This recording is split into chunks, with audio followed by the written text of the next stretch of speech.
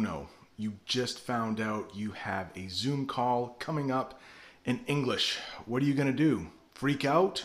No, don't freak out. Watch this video because in this lesson, I am going to give you some tips, some phrases you can use to help your English for the next Zoom call.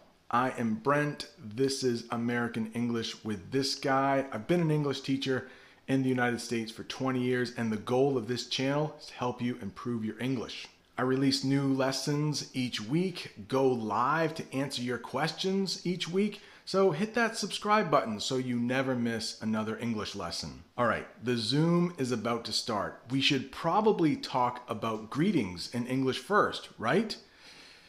Probably not.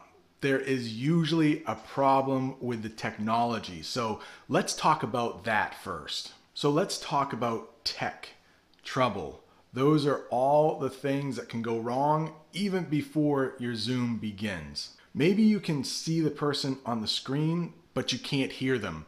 You can say something like that, "Hey, I'm sorry, we can see you, but we can't hear you." Maybe they are on mute.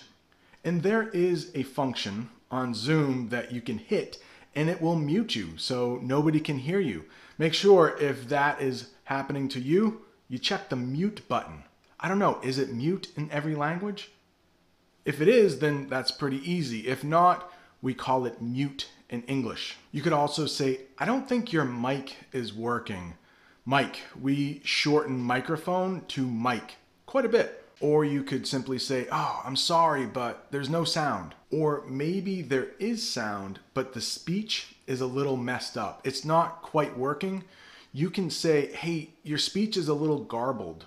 Garbled, that's a term we often use when you can hear some of the words, but not all of the words. Garbled. What if the opposite is true? You can hear the person, but you can't see them. You could say, "Hey, I can hear you, but I can't see you. Are you sure you have your camera on?" In English, for some reason, we will shorten microphone to mic, but we don't often shorten camera to cam.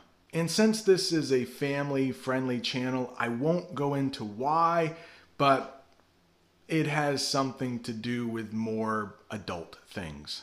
Lag can sometimes be a problem. I think your camera is lagging. Lagging means it's a little bit slow. We sometimes use this word lagging outside of technology to describe something that is a little slow or a little bit behind. Maybe in your English class, there are some students who don't understand English as quickly as you do. You can describe them as lagging behind. The same can be true for video. If anything is slow with technology, you can describe it as lagging. Maybe the page isn't loading as quickly as you would like. You can say, "Oh man, I've got some lag." The internet is just not as quick as you would like. If the video isn't quite clear, you can call it blurry or fuzzy. "I'm sorry, we can't quite see you. Your video is a little blurry. Your video is a little fuzzy." Sometimes you will be in a meeting where not everyone arrives at the same time. You might be in the room waiting with another person. Before everyone arrives, you might engage in what we call small talk or chit chat. One very easy thing to talk about when you're just chit-chatting or engaging in small talk is the weather. And you might comment, "Wow, it's been really cold lately, huh? I can't believe it how hot it's been. When are we finally going to get some good weather? Can you believe the weather we've been having lately? It's been so beautiful." If the meeting is casual, you can always say, "Hey, what's up?" That is a real short way, common way to ask someone how they are, how they've been doing, what's been going on. "Hey, what's up?" A very common answer to "Hey, what's up?" is "Not much. You?" If it's a business meeting, you might want to stay away from "What's up?" But you can always ask someone about their family. "Hey, how's your family doing?"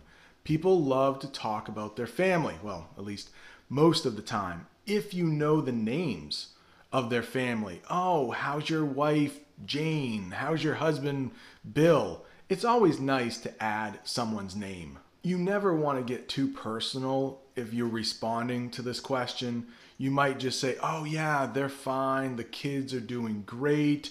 Yeah, my wife is really happy at work. Things have been going well. Keep it positive. Most people, when they are in a business meeting, they don't want to hear about the negative. One thing that often happens during Zoom meetings is interrupting. And people aren't rude when they do it. It's just sometimes hard to communicate with this technology. If you're talking at the same time as another person, but you want them to continue, you will be quiet and wait until they are finished.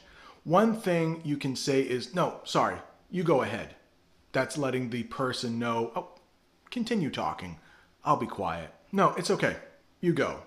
That's another way to tell the person, keep talking. I'm quiet. If two people are talking, but they want you to go, a real easy phrase to say is, oh, I was going to say, and then you say what you were going to say.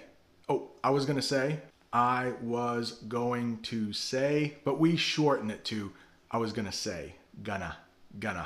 I was going to say. At the end of a meeting, we often say thank you to the person who invited us to the Zoom call. Thanks so much. Thanks for the invite. That's another thing you can say. I got so much out of this meeting.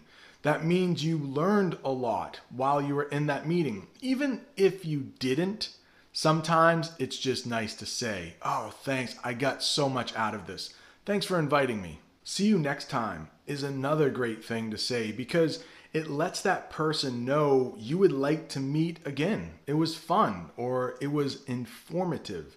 Informative is a good way to say that there was a lot of information in that meeting. If you are looking for more videos about American culture, there is a playlist right up there where I visit a bunch of stores and an American school. Thank you so much for watching. See you next time.